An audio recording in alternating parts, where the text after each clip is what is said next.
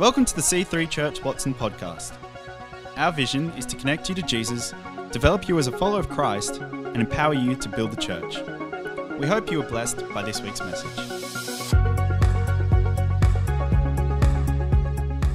Alrighty. So continuing our Minecraft series today. And it got me thinking about who we are. And I just kind of started wondering, who had any, cool nicknames growing up? Did people give you, cool nicknames? I can't even think of examples right now. But I don't remember ever getting a cool nickname, but I self-proclaimed a cool nickname on my own by labeling my first ever email account jcoolcat@hotmail.com. Cat with a K. Not a C, just because it had to be extra cool. Just showing everyone. I had that email address for far too long.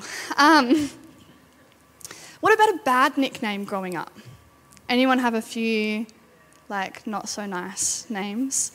My dad, I'm pretty sure my entire life, called me Muppet Arms, because I've got little arms. And I'm pretty sure to this day I use it as an excuse as to why I can't do pull-ups or why I can't lift heavy things, because I've got Muppet arms, my dad said, whatever. But it's funny how, although that's a nickname, I've let that define my strength in my upper body. I wonder if you've let nicknames define you in our lives. The more I've been in church and around people who love Jesus, the more I've actually realised that probably one of the most important things that we can do is discover our true identity in Christ. So if we turn to John 8, then Jesus turned to the Jews who had claimed to believe in him. If you stick with this, living out what I tell you, you are my disciples for sure. Then you will experience for yourselves the truth, and the truth will set you free.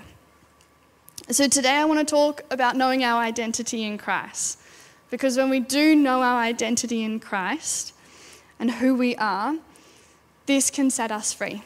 This can help set our mind free. And for some of you hearing that right now, whether you've been a follower of God for your whole entire life or whether you do not know who God is, the idea of being set free, you just cannot even comprehend. And that is why it's so important to know the truth of who we are so that that truth will set us free. So if I was to ask you, who are you? What would you say? Would you jump straight to what you do for work? Would you jump straight to who you were as a kid, super sporty or active or this, that or the other? Would you jump to being, I'm a husband, I'm a wife, I'm a mum, I play this sport, these are the type of clothes I wear, this is who I am? These all may be things that we do, we do work. But what happens when those fade away? Who are you when you are between jobs? Who are you when you fail that uni course again? Who are you if you end up single? What happens when you get injured and you can't do that cool thing anymore? What about if you don't have any hobbies or you feel like you don't have any friends left? Who are you then? If we read 2 Corinthians 5 in the Amplified, I apologise. Therefore, if anyone is in Christ, that is grafted in, joined to him by faith in him as Saviour, he is a new creation, reborn and renewed by the Holy Spirit. The old things, previous moral and spiritual condition, have passed away. Behold, new things have come, because spiritual awakening brings a new life. It's pretty cool. So when we are joined with Christ, that is accepting him as our Lord and Saviour, then we are a new creation. We are renewed, but renewed from what? Our previous moral and spiritual conditions, like it said in the verse, That means our previous brokenness, our previous doubts, our previous identity, our previous standards of doing things, our previous expectations on ourselves. So what do I mean by old becoming new, and how do we know what this even looks like in our own lives? I want to actually turn to a point in Jesus' life where a lot of scholars believe that this is a big moment of him receiving his identity and it being spoken over to him. So we're going to look in Matthew for a little bit. So if we look at Matthew chapter 3. Then Jesus came from Galilee to Jordan to be baptized by John. But John tried to deter him, saying, "No, I need to be baptized by you, and you come to me." Jesus replied, "Let it be so now. It is proper for us to do this to fulfill righteousness." Then John consented and baptized him. And as Jesus was baptized, he went up out of the water. And at that moment, heaven was open, and he saw the Holy Spirit descending like a dove and alighting on him. And a voice from heaven said, "This is my Son, whom I love. With him I am well pleased." So Jesus got his identity spoken over him directly from heaven, from the Holy Spirit. And then straight away, as soon as he found out that, he got sent off into the wilderness for 40 days. So that then he could go and do ministry and do what he was called to do. But if we read literally like 2 verses later in Matthew 4, it says, "The tempter came to him and said, 'If you are the Son of God, tell these stones to become bread.' And Jesus answered, 'It is written, man shall not live on bread alone, but on every word that comes from the mouth of God.' Then the devil took him to the holy city and made him stand at the highest point of the temple. And again, 'If you are the Son of God,' he said, 'throw yourself down, for it is written, he will command his angels concerning you, and they will lift up in their hands so that you will not strike your foot against a stone.' Jesus answered, 'It is written, do not put the Lord your God to the test.'" So the enemy in that attack, and it keeps going on, but we'll stop there, he didn't just come for Jesus to say mean things. He came for his identity. He said, "If you are really the Son of God, do these things." Like, that's who you are. Come on. If that was me, I'd probably be like, "Yeah, all right, let's do it. Like, I'll show you who I am." But God knew that he needed to trust God, trust his calling and his identity in God, and he didn't need to prove that to anyone. So, I want to ask, where do you get your identity from? Is it from heaven? Maybe not a dove coming down, but is it from heaven? Or is it a little closer to, say, earth and people and what they say and their offhanded comments or their mean comments or how they act around you? When I was growing up, and even now, I hold on to things that the world wants to tell me. I feel like when I was growing up, the world told me that because I moved around a lot, that I wasn't worth being loved or worth having friends because I was just going to leave again, so what was the point? The world told me that to fit in or to be good enough, I had to be good at everything, but not too good. Otherwise, that wouldn't be good either. The world told me I had to look or wear cool clothes to fit in, and that was too much. I couldn't do that. I'm not even wearing my own clothes today, not going to lie. My housemate has good taste in clothes, unlike me. But, the world told me that if my grades weren't good enough, I wouldn't amount to anything. The world told me that if I don't overwork myself, I'll never reach my dreams. The world told me if I don't overwork myself at work, that I'll never be a good physio. I could go on. And I know that you can too. I know you've got those things that the world is pushing down you.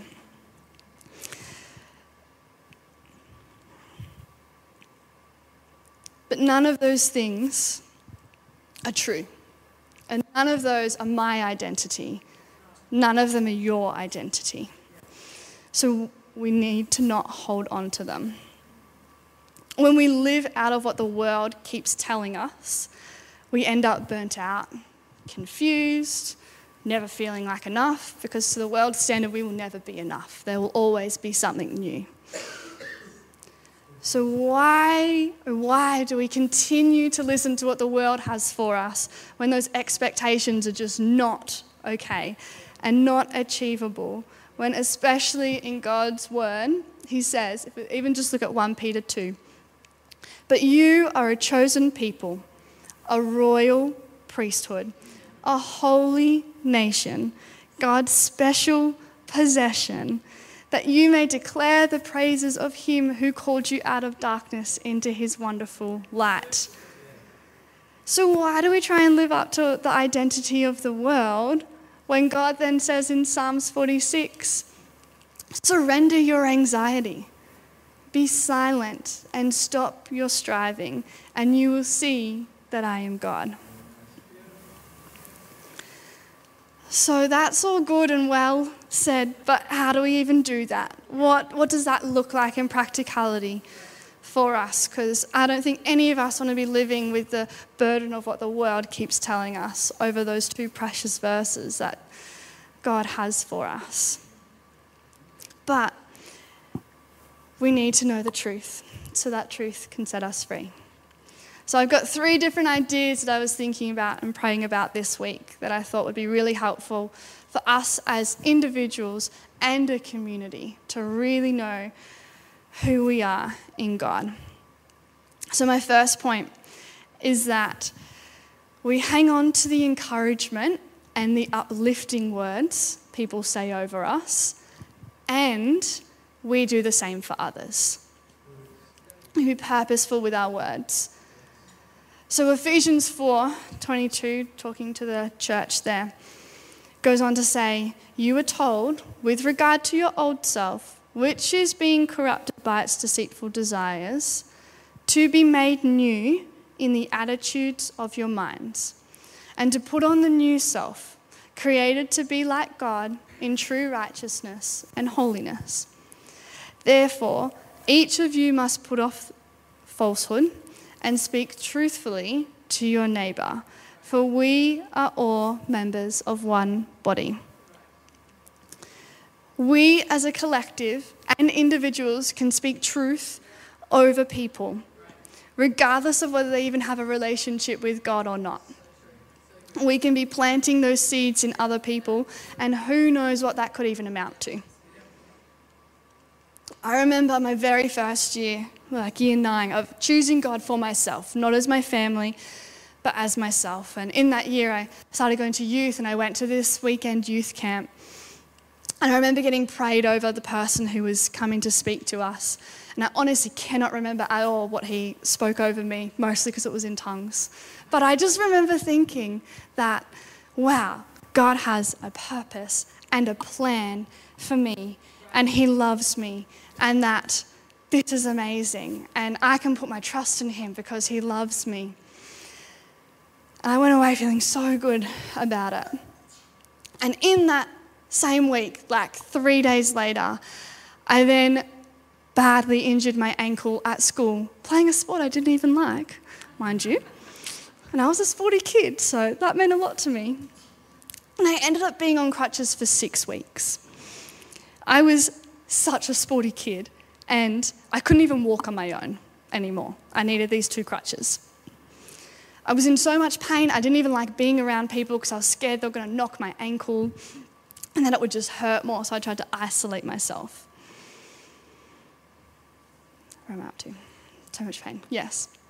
And I just remember thinking, God, where are you? You just told me like 3 days ago that you love me and that you have a plan and a purpose and that I was going to help people, and now I'm injured and I can't, how am I meant to help people I can't even help myself? Because of that injury, my mum had taken me to the doctor and stuff, but mum had to take me to a physio appointment.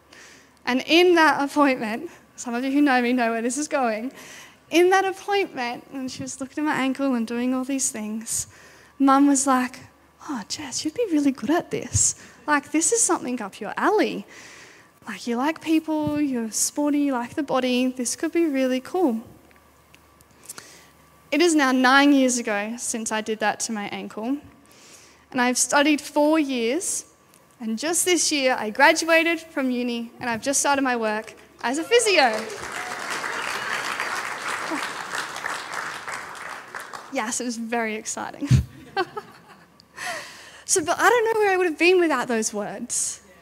Like, I wouldn't have even thought about it if my mum didn't say just that one little, oh, you'd be good at this.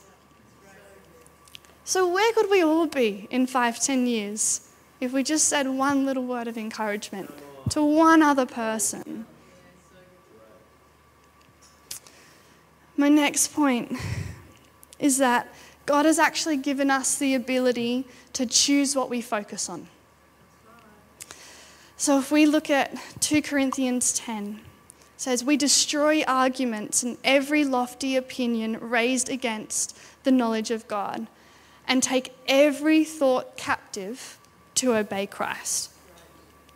So Caroline Leaf actually says, she's a bit of a neuroscience person, Christian in the world. She says, when you objectively observe your thinking with the view to capturing rogue thoughts, you, in effect, direct your attention to stop the negative impact and rewire healthy new circuits into the brain. So, recently, my husband Dan was unemployed for about 2 or so months. He actually just recently got a job offer this week. Praise Jesus. But again, what is the first thing people ask you other than your names when you meet them? Oh, what do you do? What do you do for work? And every single time I could just see him try and put on a brave face, but I could see his heart just sink when he had to say again, oh, I'm currently unemployed, but I am searching for this. And he'd go on and explain the various scenario to whoever the person was, depending on it. And I can tell you that every single time he had to do that, I could see where his mind was going. The world was telling him, hang on, why are you unemployed? Like, everywhere's hiring at the moment. Everywhere wants work. Why are you looking? Why are you waiting for the right job when you could just have a job? Like, what is with this? And I could see his mind spiraling, thinking, I'm not good enough. But he had to choose. We both had to choose to know, doesn't matter what I do for work, that I'm a child of God, that I'm enough regardless of what I do for work, that God has a good plan for me. He's got a good job lined up for me. And we both had to think about that, and especially him, for so much, even when the job and interviews were failing and there was no's and no's after no's. He had to remember who he was in God and his identity and calling. And the more he did that, the easier it became to then jump into that again, instead of, I'm not good enough. So the more we focus on God, the easier it is to focus on God. And lastly, my third point is that God has given us a Bible. I would be holding up my Bible right now, but it's a bit hard. So if we believe in Jesus, that he loves us, we also believe in the Bible, in his word, that it is true and living and active. And I've got to tell you, if you've even read a little bit about it, you will know that there is a lot in that Bible about you. Not you as a collective, but you as an individual. Before we even thought about him, before we even chose him, before we knew him, even before we were born, he was thinking about you, that he loved you. And in Matthew 10, he says, and even the very hairs on your head are all numbered, so don't be afraid. You are worth more than many sparrows. For everything that the world throws at you, there is a truth written in the Bible about who you are that we can focus on. When the world says you don't belong, God calls you chosen. When the world says you need to be busy to amount to anything, God calls you his child. When the world says that you'll never get through this, God calls you strong. When the world says you are unlikable, God calls you his beloved.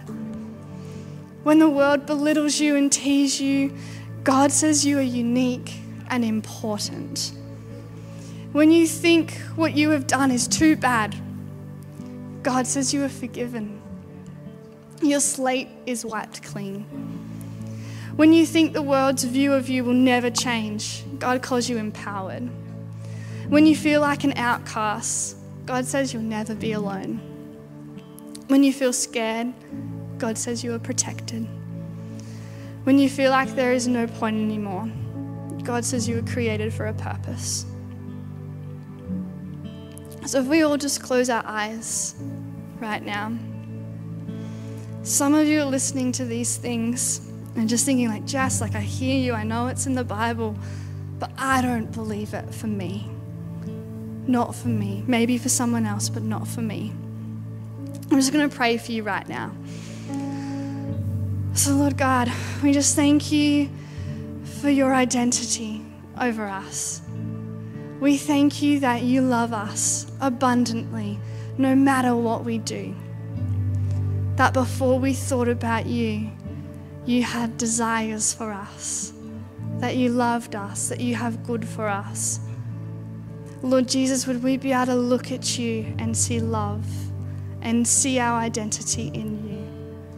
Would you be speaking over each and every one of us who you believe we are, Lord God, and would we listen? Would we listen to you and not the world? When the world comes at us, would we turn to you, Lord Jesus, and break the chains of the world and darkness over our lives so we can live in your truth and that truth set us free. Thanks for listening. We hope to see you in church again this weekend. To find out more about our church, find us online at c3churchwatson.com.